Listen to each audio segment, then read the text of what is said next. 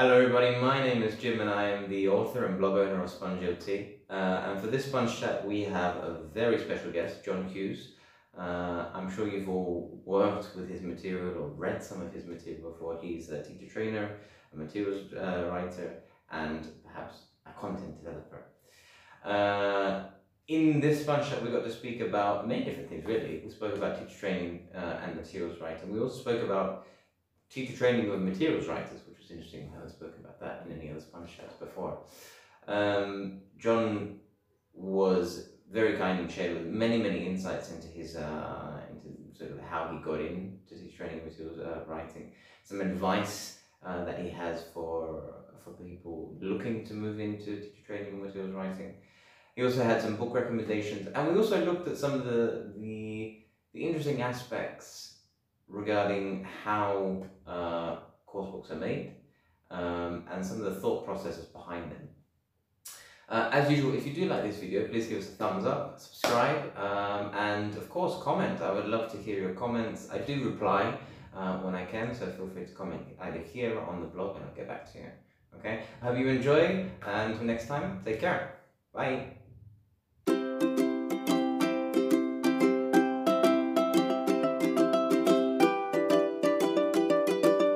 Good morning, John. How you doing? Good morning, Jim. How are you? I'm good, thank you. Thank you very much for well. thank you very much for being here this morning. I'm sure you've obviously seen the Sponge Chats before, but just for those that perhaps are watching the first time, the purpose of these chats is really to give teachers an understanding of some of the other career paths that they can take, and look for some advice from professionals such as yourself that have taken those career moves. And it all kind of started a few years ago when I received an email from a teacher saying, how did you move into teacher training? And I realized that everyone, as I'm sure that you're going to tell us shortly, the way that they do it is quite different. I've been finding it really interesting to see how different it actually can be. So I suppose if we can focus onto you, maybe we can start with the question, quite a big question. So who is John Hughes? This is the question we'll start with. Who is John Hughes professionally? Most people call me a course book author because that's how they know my work. I've been writing, my first course book came out in 2006, I think. Wow. And so my name's associated with course books, but then some people know me as a teacher trainer. If I go to conferences, it's always nice when I bump into somebody and says, hey, remember me? I was on your training course in 1998. Wow. And I try to remember people as much as I can. So it depends how people have met me. And obviously I've been a teacher for a very long time. I started teaching in 1992, and I still try to teach as and when I can, because I think particularly if you write course book materials or you train teachers, you just need that little reminder of how things really are. I mean, you can read all the theory books in the world, you can write some of the theory books and methodology books, but you need to go back and just remind yourself of the reality of teaching. It's far more complicated than sometimes it's presented as being, I think. Yeah. So I do that as and when I can, but most of the teaching I do now is kind of volunteer teaching with, I live near Oxford, so it's sort of working maybe with refugee students, because I'm kind of unemployable in that I could never commit to a language school to teach a whole term. I don't have the time. Yeah. So I do many different things. But I would say that's also because I'm self-employed, and the nature of freelance life in ELT means that you need to be many different things. You can't just say I'm just a writer, because it's in order to make a living, you need to be able to offer different strands, particularly nowadays. And also, I would just get bored, to be honest. I just like massive variety. I mean, at the moment, things are kind of chaotic. I'm doing different projects, but Right. secretly I really like it when it's like that, and it's a bit mad because I just like different sort of things to my working life. So Yeah.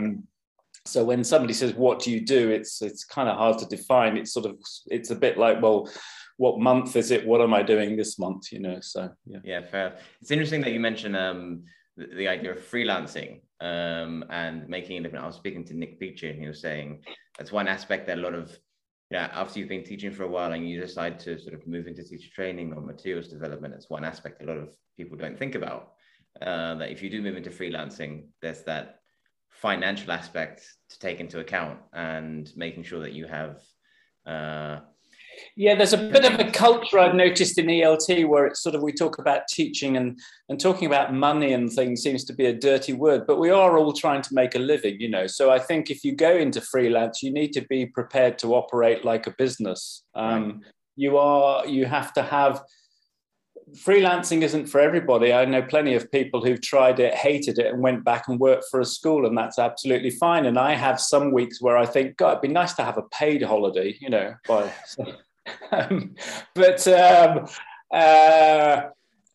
but there's also, I think, with freelancing, you need, if you've got a little bit of that entrepreneurial side to you, and you do need to operate a bit like a business, and people need to be prepared for that if they're going to go freelance, you know. I mean, that's an aspect of it. Yeah, definitely. So you mentioned that you started teaching in 1992. I'm not going to tell you when I was born because it was near there. So you've been teaching for a while. Right. But then you moved into training and materials development. What was the motivation to do that? Was it simply that, as you mentioned, that you like new things, or was it something that you well, materials writing, I always liked writing, even before I went into teaching. And as soon as I went into teaching, it was a sort of natural thing for me to want to do. Right. In fact, the first the first people I taught, it was during the Bosnian conflict, and there were refugees living in London, and I wanted to get work experience teaching. And so I just did volunteer teaching, but there was no course book. I think somebody gave me a Headway. This was first edition Headway, so that tells you how old I am, because Headway is now on its like 5th or 6th edition or something. Yeah. And most teachers have taught with it at some point. But it quickly became apparent it wasn't relevant to the students I was teaching, who'd arrived in London, needed to survive in London, needed English. And so actually there was a magazine at the time called Time Out, which had lots of information about London, and that kind of became my course book. And I quickly discovered I enjoyed cutting it up and writing exercise questions and probably writing very bad materials, but I was teaching the lesson, so those materials worked for me.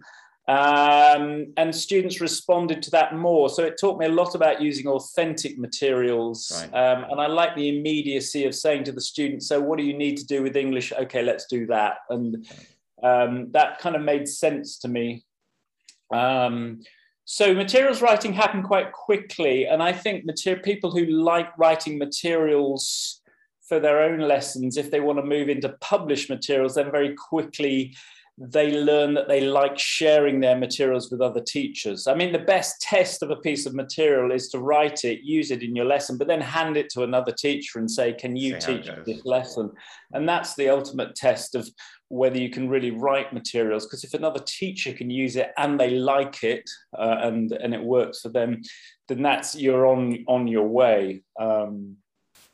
In terms of teacher training, I think for me, it was tied up with that, in that I was one of those teachers who liked to experiment and then was happy to stand up in a teacher's room during a teacher's meeting and say, hey, have you tried this? Here's an idea you could do. Yeah. And that's, for many teacher trainers, that's the first step into teacher training. Even maybe in your first or second year of only teaching, when actually, you know, you really don't know that much. You haven't you're just starting out, but you've tried something that you're quite proud of and you want to share it with other people. And that's actually, for lots of teacher trainers, that's really their sort of first that's the first sign that maybe you're a teacher who would also in the future like to go down the training route, possibly. Yeah. Yeah, that's very interesting. Similar for me, I suppose. It's just sharing those ideas. Interesting. You mentioned a lot of people that are developing their materials are sharing them now, and I think that's one of the most amazing things of the having access to the internet now with so many blogs and things that are available. It seems like it's becoming quite common now for people just to share loads of their materials online, which is amazing for teachers because free materials that, I mean, some are great, some are not so great, but it's having access to all of this stuff that teachers are creating is really good. I suppose that for those looking to move into maybe working with publishers, it helps to have them have sort of a portfolio online. Would you agree? Yes, to some extent. I think it's harder nowadays because there's so much online. It's almost overwhelming. Right. So if you wanted to get published, it's hard in a sense to get spotted because you're one voice amongst the multitude. And also, if you're a teacher looking for materials, there's a lot of material out there, but if you want to find materials that genuinely will work or have been tried and tested, you kind of have to go back to, you probably end up going back to having a brand name is almost becomes important, where people think, oh, you're a person online who always produces really good worksheets. I'm going to go find your post on Facebook or Instagram or whatever it is. So it's in that sense, because I was in ELT before the days of the internet. So getting your materials seen involves sending it off, typing it out, sending it off to, I exaggerate. I mean, we did email it off to people, but it got published in sort of paper-based journals and things like that. And that's how you got noticed. But there just wasn't the quantity of stuff that there is now. So you could get noticed a bit more that way. And I would still tell writers or would-be writers to get published in journals, because journals have editors, and editors decide, take a look at something and think, well, is it usable? Or they'll give you feedback. Whereas with online stuff, you just write it, you post it, and it may or may not work. So I think actually putting it through an editor or people who check the stuff means that from a teacher's point of view, you're more likely to find something in a teaching journal that's possibly going to work quite well, rather than just sort of randomly searching around. But I think if you want to get with a publisher, then publishers probably still look in journals for things because it's had that edited aspect to it. It's gone through that process, right? Yeah. Yeah.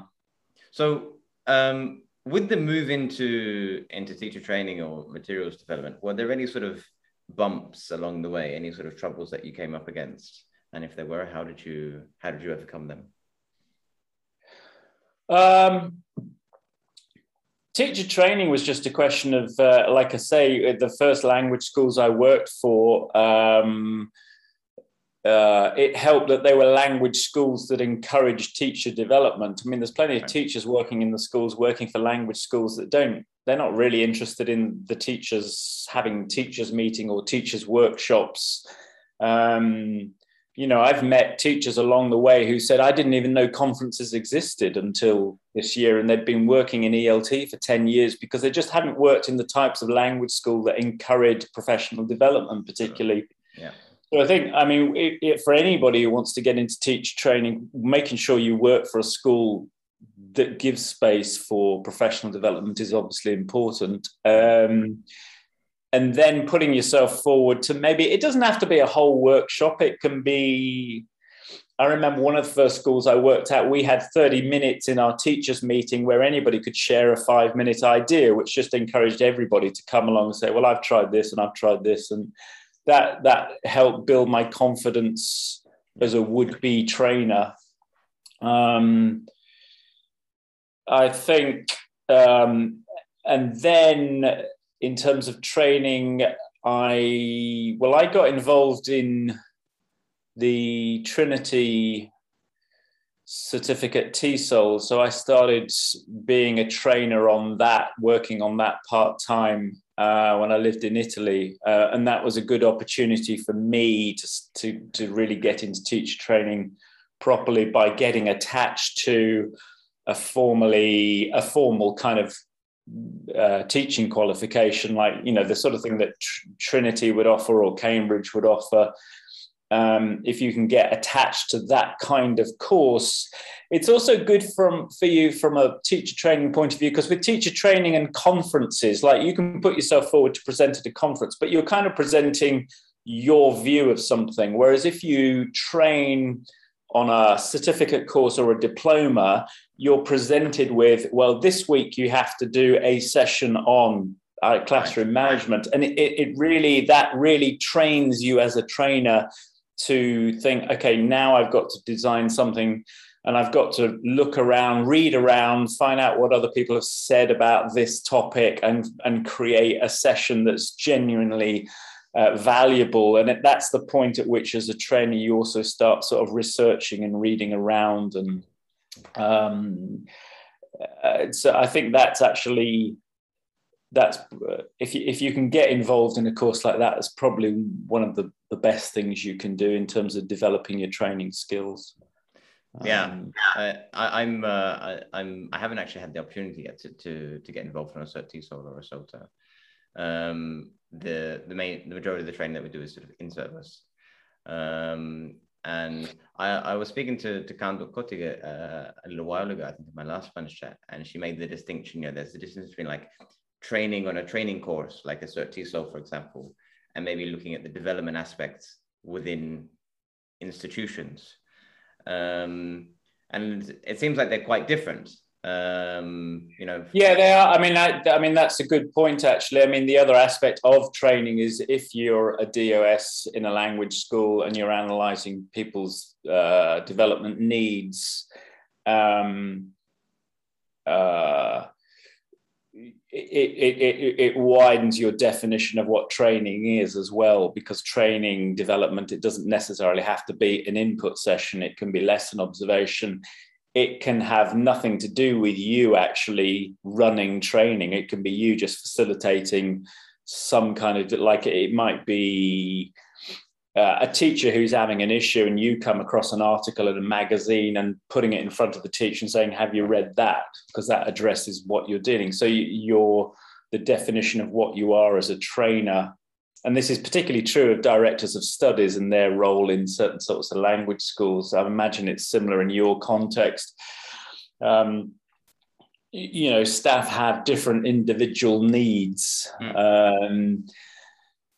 I was interviewing a different project connected. I've been working on an online project into ELT management, and I interviewed a variety of managers, and I interviewed a manager of a language school in southern Spain recently. And he said, when it comes to development, of course, you know, you've got the new teacher who's freshly qualified off a certificate. They need a certain sort of training. Yeah. But then you've got another teacher who's experienced and they're doing their diploma, and they just want to be left alone because they've already got enough training going on in their lives. And, you know, as a director of studies or teacher training, you're managing all those different needs and requirements of different teachers.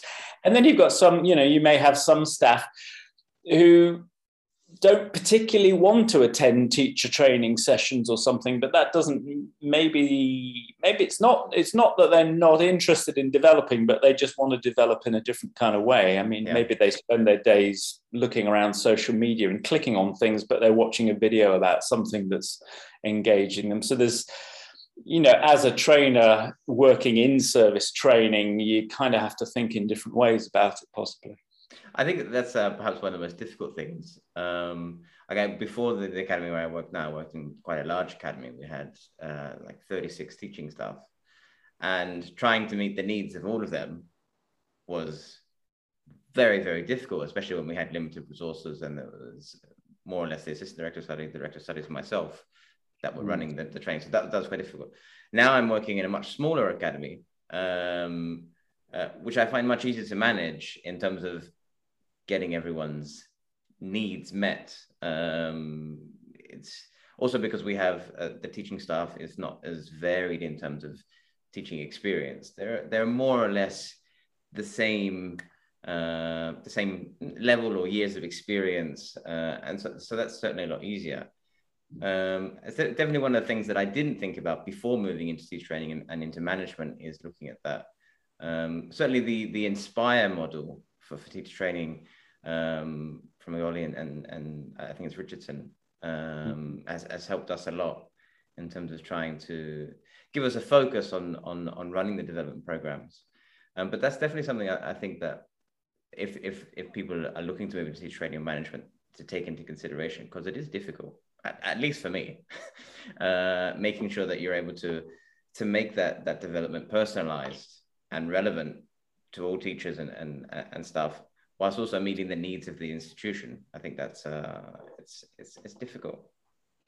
Yeah, I mean, I do think there's a lot, if you've taught for a while, there is a lot you transfer from teaching into training. The way you plan a lesson is often, the structure of it can often reflect the way you might plan a teacher training session, or and also that the idea of knowing if you're a teacher, an important part is knowing what's going on in your students' lives,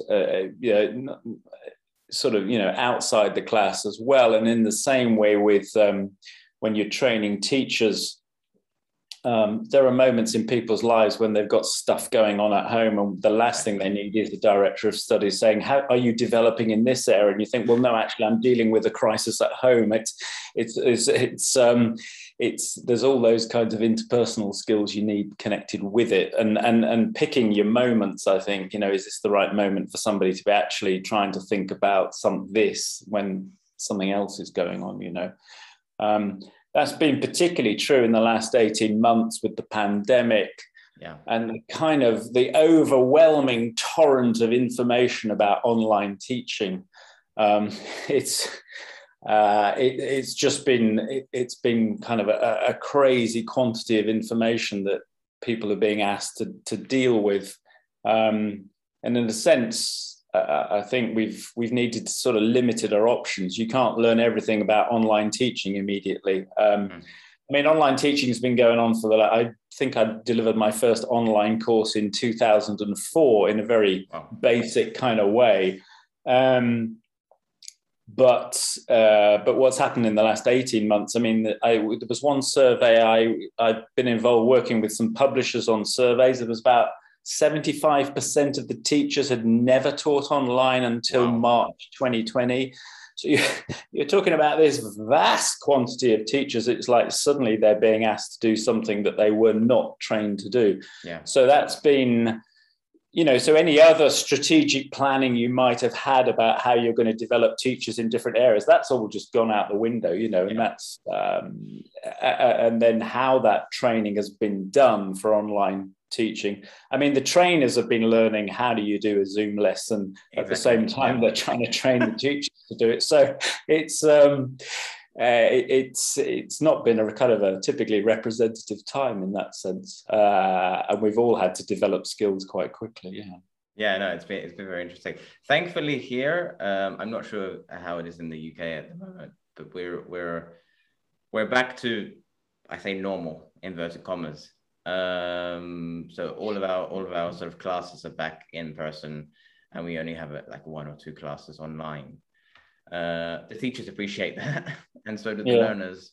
But the big year, if you will, like 12 months ago, that was a big shock to the system, especially delivering training online.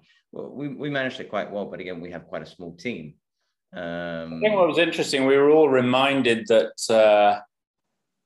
that learning is more than just attending lessons, and we all kind of miss that incidental stuff that happens outside in the corridor or between the breaks, and it was the sort of networking, chatting side that we missed. I think that's especially true for teacher training. I mean, you can run a training session but actually a lot of the learning and development probably happens when teachers go off and have coffee together afterwards and talk about what came up, and the reflection time. I think with the online format, particularly the kind of live Zoom format, it highlighted the need for that, some kind of space that allowed that kind of incidental learning as well. And I'm sure that's, you know, what lots of students missed about their English class, not just the lessons, but the social chit chat side before and after. I mean, even now, especially with online conferences, I mean, they've got a lot better over the last 12 months. They have a lot of platforms which are quite chic and lots of things that you can do, but you still, it's nothing like going to a real conference. You know what I mean? Like, when you suddenly realize the importance of networking, you don't necessarily, I don't mean networking in the sense of constantly trying to make business contacts. It sounds very like business English, doesn't it? Networking. But it's more kind of, what I mean is that just that accidental social stuff. You know, you don't have those accidental meetings with people that you get at a face-to-face conference. And I don't know that you can simulate it in the same way online. I mean, you do have accidental meetings in social media, I guess, in that sense, but it's still not quite the same. It's not the same. At least for me, it's not the same. Anyway, hopefully things get better. We'll see. We'll see what happens with Omicron at the moment. Now, speaking about training, you running courses, I believe, with Oxford for training materials writers, and you've been doing this for quite a long time. So looking at training in general, but we're going to get to more specific now with training materials writers. What models of this actually work, and what's your experience with this, and how do you find this different to other sort of aspects of training?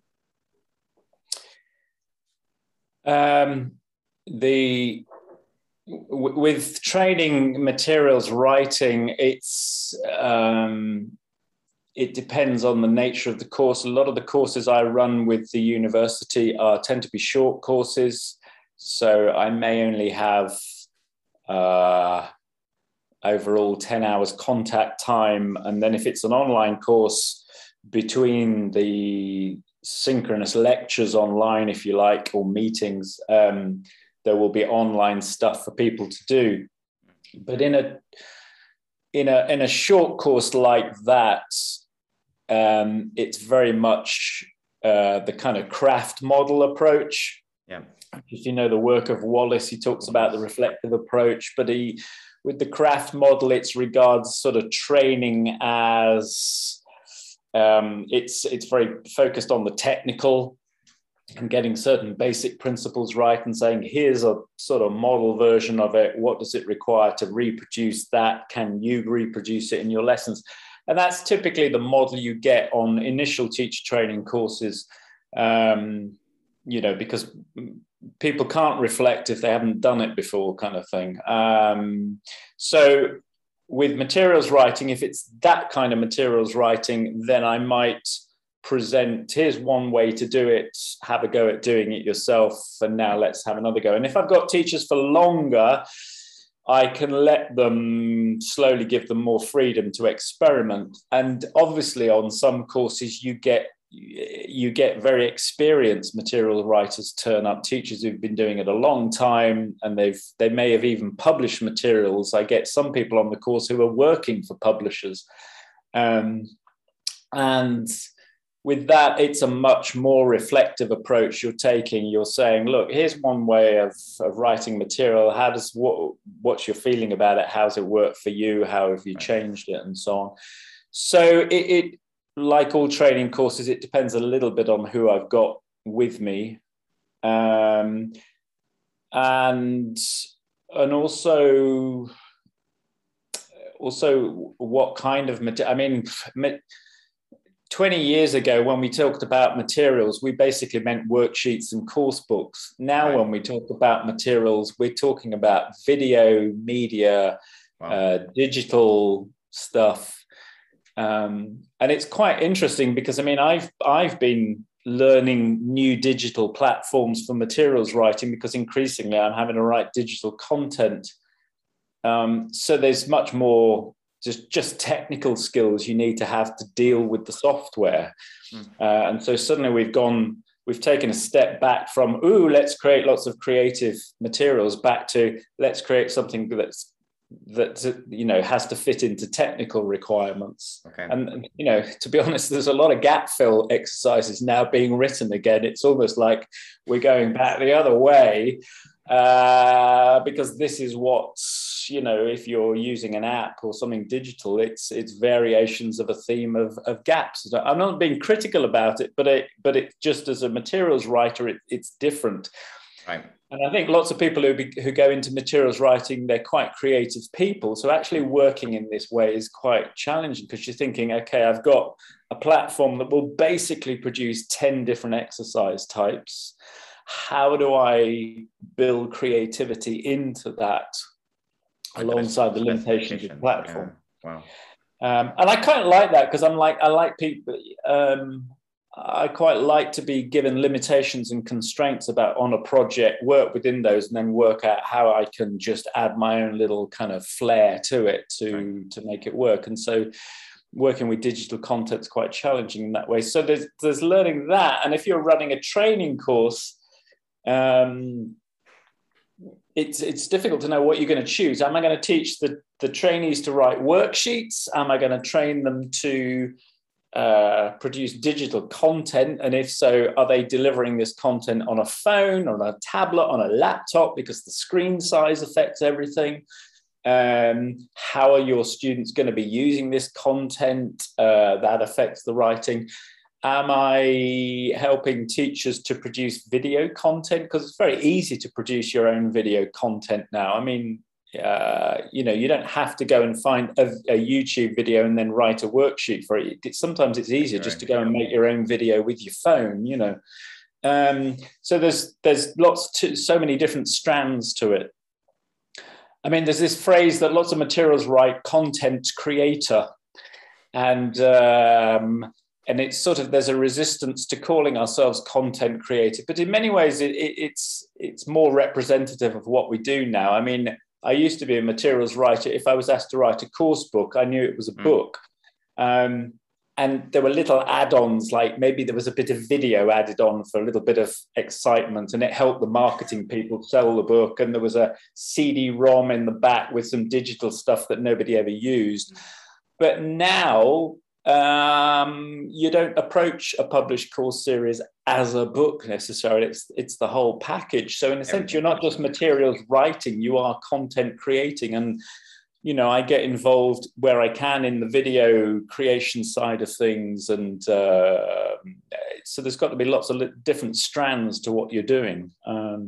Interesting. So possibly content creator is a better term, but that's so broad that then if you're going to deliver training into that area, what aspects are you dealing with? Yeah. I mean, I think that there are lots of technical skills you can cover. I think lots of people think that, materials writing is just creative. It is, but there's a whole chunk of it that's just technical, just knowing how to write a decent instruction or knowing how to scaffold a basic worksheet for another teacher to use, necessarily, and writing material, you wouldn't necessarily teach it that way, but it's going to be used in a certain context by certain teachers who need it a certain kind of way. And those are just sort of technical skills that sometimes are overlooked. But then it depends on, do the trainees, the participants on your course, are they learning materials writing just to improve their own materials writing ideas? Or are they doing it with a view to possibly self-publishing or even publishing it with a publisher? And that affects your approach as well. So I have a sort of question that links onto that.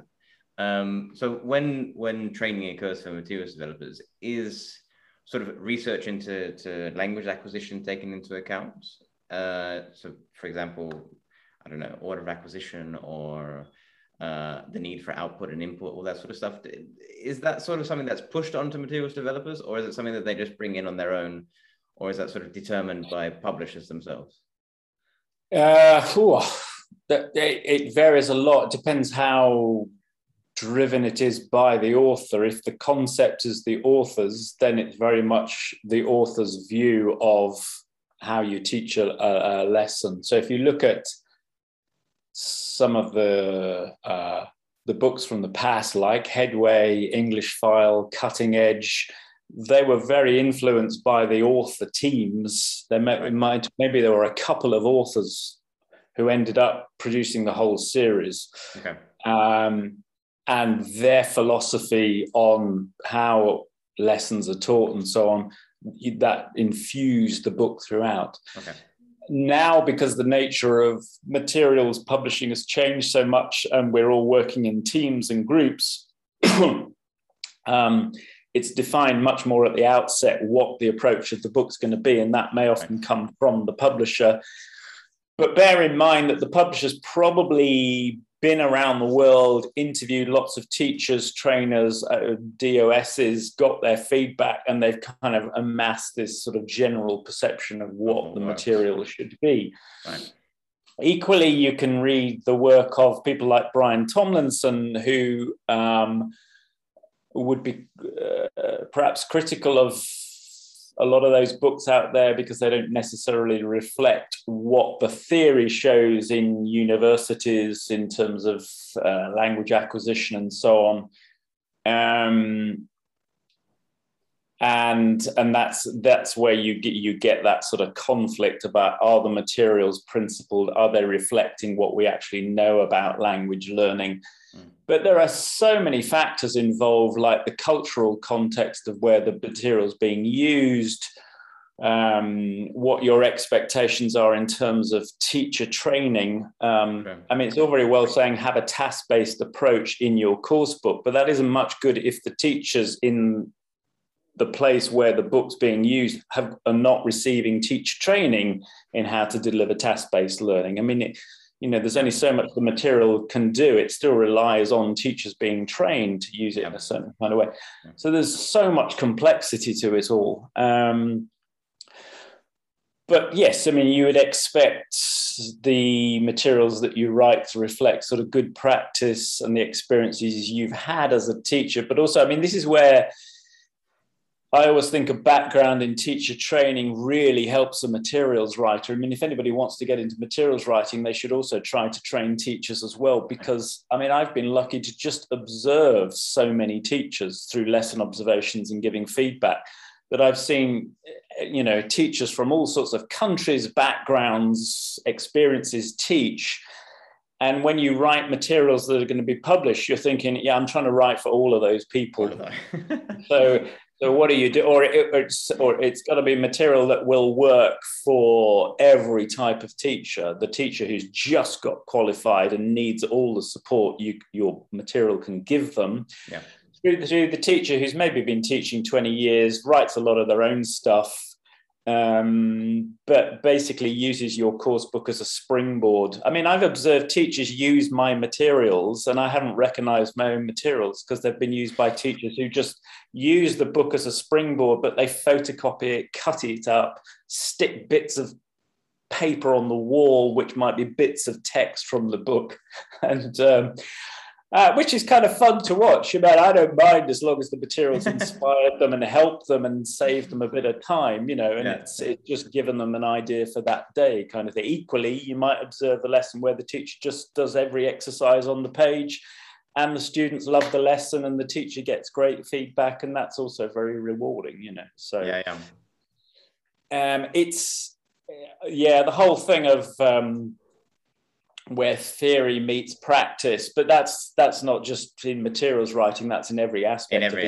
There is a huge divide between what's being talked about academically and what's happening in classrooms, and the two seem to sort of struggle to meet in the middle for all sorts of reasons. It also goes back to this issue of people writing methodology books and so on. You think, well, when was the last time you went and taught a lesson? Because the theory is great, but actually you get into a classroom with 20 students, all with different personalities, et cetera, et cetera, et cetera. And the real world could be, the theory maybe just doesn't fit. So it's complex, and we don't have enough time to deal with it here. But yeah, exactly. I suppose that also comes down to one important aspect of training, at least for me, in sort of in sort of local training context, is working with teachers and how they view the course book and how they're able to, as I think the course books are very good, especially for novice teachers. It provides them a good level of support. But as you mentioned, as teachers get more experience, they start to use it as a springboard, and seeing that and helping teachers realize that they can do that and they can exploit it to the to meet their learners' needs and wants. Yeah, I mean, when I do lots of talks to support course books I've written to groups of teachers at conferences, and there's always a ripple of shock goes around the room when I say, I'm the author, but I don't expect you to teach everything in my book. Or the teachers will say, we can't fit the whole book into the academic year. And I say, well, leave some of it out then. I mean, there's all real surprise. But this is the author. You must expect me to do every single... of course I don't. But what I am, I mean, I did a sort of survey with teachers some years back on what they thought the role of the course book was. And I generally found about 3 categories. So that in the responses, there was sort of the teacher who expected the course book to provide them with everything. And when they opened the lesson page, they started at exercise 1, they finished at exercise 10, and they did it all in the order I'd written. And then there's the other teacher who does exercise 1, 2, and 3, jumps to exercise 6, 7, does exercise 10, but then brings in something else that they've made. And that's the sort of springboard teacher. And then there's other teachers who just say, well, I don't really use the course book much, but I might flick it open. I like the reading text or the video, and then I do something else with it. And you're really writing materials for that 3 different types of teachers. But ultimately, as a materials writer, your first responsibility is to the teacher who wants to start at exercise 1 and finish at exercise 10. Right. Because that could be the new teacher who is trying to survive. Let's face it, your first couple of years as teacher are about survival. You go from doing a 4-week CELTA course into doing 20, 30 contact hours a week. I mean, it's insane. You're just not ready for it. And so you need to survive. And the one thing that needs to be constant is not what is the latest acquisition theory. It's, can I open the course book and can I deliver this class? Because I've got very little preparation time and I'm just starting to learn. Yeah. And possibly that's where they need the teacher's book to support it. And then teachers can sort of start experimenting and they can start doing unplugged lessons, but let them learn how to do basic lessons before they move into all of that, It's, Definitely, yeah. That's a good point that you raised. Thinking back to my first 2 or 3 years of teaching, the course book was very much, I think I was more like number 2. The first year was number 1, and then the second year, number 2. And as it's progressed, I've done different things. But actually, it's interesting because my thing was, my first year of teaching, I was far more arrogant. I was probably teaching number 3 and thought, I just use the course book and then do my own stuff. And then realizing actually, one, that I didn't know enough, and I needed to have a bit more humility about what I was doing, but also just learning to teach properly with the course book is an incredibly effective use of, we go back to professional development, just training yourself to work with other people's materials in different ways and doing everything in the course book and still doing a good lesson. That in itself is actually quite a useful skill. And for future materials writers to have worked with other people's materials and used it effectively in class, you learn a heck of a lot about what makes, good materials. Yeah. And actually in the survey I did, there were some teachers who responded who did do every exercise in the book. They were quite experienced teachers. They simply weren't interested in writing their own materials. I mean, that's not, why should they be? That they wanted the course book to provide them with everything. They still got great feedback from their students. They did very effective lessons. They weren't interested in the writing side of things themselves. I mean, for the majority of teachers, time is just not available. Yeah, totally time. And it's not, and materials writing is just, it's a very different strand within ELT. It's not, I always think the craziness of materials writing is you go into teaching partly for the sort of social side and meeting students and all the rest of it. And you go from that seeing tons of people every day to being a materials writer and spending 6-8 months writing a book sitting on your own. I mean, it's crazy, really. It's a totally different skill set in that sense. So yeah, that's I suppose one thing that comes to mind then is developing when you become a materials writer is very much through the process of it, really, no? And through that editing process of getting feedback and perhaps doing short courses like your own. Yeah, I mean, learning sort of self-discipline as well. I always start at 8, I finish at 4. You know, I meet some writers who sort of, they work crazy hours through the night, but I soon learned to just treat it like a normal working day, like anything else. And I find even if I wake up at 8, you know, start work at 8, and I'm not in the mood for writing that day, then I just make myself get on and do it, because I don't think you can write. I have to write like that.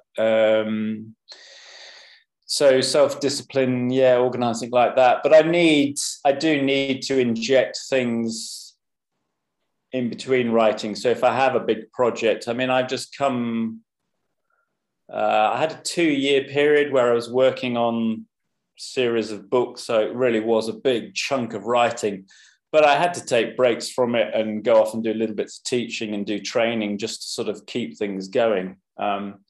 And also with writing, it's nice if you can teach a lesson, because you just test something out sometimes. I mean, sometimes you've got a slightly wacky idea and you think, I wonder if that actually worked in the classroom. It's been a while, I need to test that one out. And you do it with a bunch of students and they look at you like you're mad, and you think, yeah, that's not going in the course book. Or it's an activity that you can kind of make it work. I mean, I always say this on my training courses, you can write material that will work in your lessons because you teach in a certain kind of way and your students are used to the way you do things. But for plenty of other teachers, they would look at that and think, well, that's not going to work in my class. I mean, so yeah, materials writing when it's being used by other people is quite a different thing, I think. Yeah, definitely. Okay, so we're coming to the end sort of now, but I have 2 more sort of sections, if you will. I'll be less wordy, Jim. Yeah. The second last one is the advice. Now, you've already given us loads of advice, but if you had to choose perhaps your one major piece of advice for teacher trainers, or your one major piece of advice for potential materials writers, what would they be?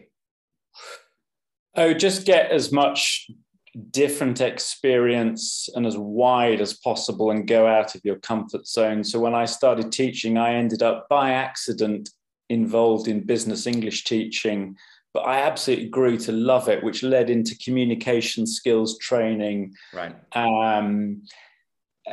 So when accidents and opportunities turn up, just have a go at doing it, you know, or teaching a young learners group if you don't do that often. And if you can get that wide amount of experience, it really prepares you to be more effective as a trainer and a writer, because you're able to draw on that sort of wide experience, you know. And also, I mean, to be honest, from a practical point of view, if you're going to stay in work in the future and you do decide to go freelance, the more different strands to what you do, the better. So if you've got a wide range of experience of teaching exam classes, adults, teenagers, younger learners, it qualifies you to train in lots of different areas. And the same way with writing. I mean, people would love to say, oh, I specialize in writing English for academic purposes, course books. Well, that'll keep you going for a year or so, but it won't keep you in work. Right. You need to be able to jump across and write that course book for young teenagers, you know, a week later type of thing. So just get experience and also observe other teachers. Because teacher training and materials writing is all about, it's not about how you do it, it's about how lots of different people do it. Right. I'm always concerns me when I see people online coming out saying this is the way to teach, and thinking, yeah, it might be in your class, but what about all the other people? And I think the more you've observed other people teach and observe students, the way they learn, that sets you up. So that would be the main advice. Yeah. Brilliant. And I have your book here. Right. which is a great book. And I thought it was absolutely amazing. Like I'd been training for a few years, and I found loads of lovely pieces of. I'll just tell you, anybody looking, it's the Practical Introduction to Teacher Training in ELT, published by Pavilion ELT. Oh, it was my sort of introductory guide if you want to get into teacher training. Yeah, I thought it was brilliant. Loads of lovely ideas, and I've stolen loads of your workshop ideas already and used them in the program. So that's one that I would certainly recommend for potential teacher trainees. Have you got any other books in mind or book recommendations for people that maybe would like to try teacher training or materials development? Well, Pavilion ELT, who I have done work for, we also have a series called ETpedia, which I think the first one came out in 2013. I wanted to write, trainees used to say to me, especially new trainees, said, I can't afford all these books. What's one book I should buy? So we thought, well, we'll just create this compendium of 1,000 things you need to know, basically. So I wrote that, and then people liked it. So we started to do a series, and a couple of colleagues at the University of Sheffield wrote one on teacher training. So ETpedia Teacher Training from Pavilion ELT is a good one for trainers, and they currently have a 25% discount going on until December if anybody's interested. That's my entrepreneurial business side of what I do. Just so you know, I've because it was like if you have 2, it's 25% off. If it's 3, it's 35% off. So in the school, we've bought 4 of them so far for this December sale. So very cool. Interested. Yeah, there's some good discounts for Christmas. So ETpedia Teacher Training. Other books, the trouble is I still have a bookshelf of quite a lot of old books. So Macmillan used to publish sort of a resource series, methodology resource series, and some of those are out of print now, but I still kind of refer back to them. My colleague Lindsay Clanfield just published a very nice book with Jill Hadfield called Live Online Teaching, which was an instant response to the fact we're all teaching on Zoom. So that has nice ideas. And at the moment, at the end of January, I start tutoring on an online course in being an online tutor with the university. So that's got nice bits in it. We mentioned Wallace, The Reflective Approach, published by Cambridge. I mean, that's quite an old book now, but it still really stands up. It stood the test of time, certainly. Tessa Woodwards, who does the Teacher Trainers magazine and sort of Pilgrims in Canterbury. I mean, she's published stuff on training over the years, probably one of the most famous names. And then it depends what area of training we're talking about. There's your standard kind of methodology, Jeremy Harmer type books, and then there's more specialist stuff. But for anybody new to teacher training, I mean, I wrote that short book, The Practical Introduction. It's a fairly short read, but with lots of books that tend to sort of gain a bit of a following are generally a response to a lack of something. And there just wasn't a book as a new trainer. I just recall there wasn't one book I could just pick up and give me a quick introduction to what I was doing.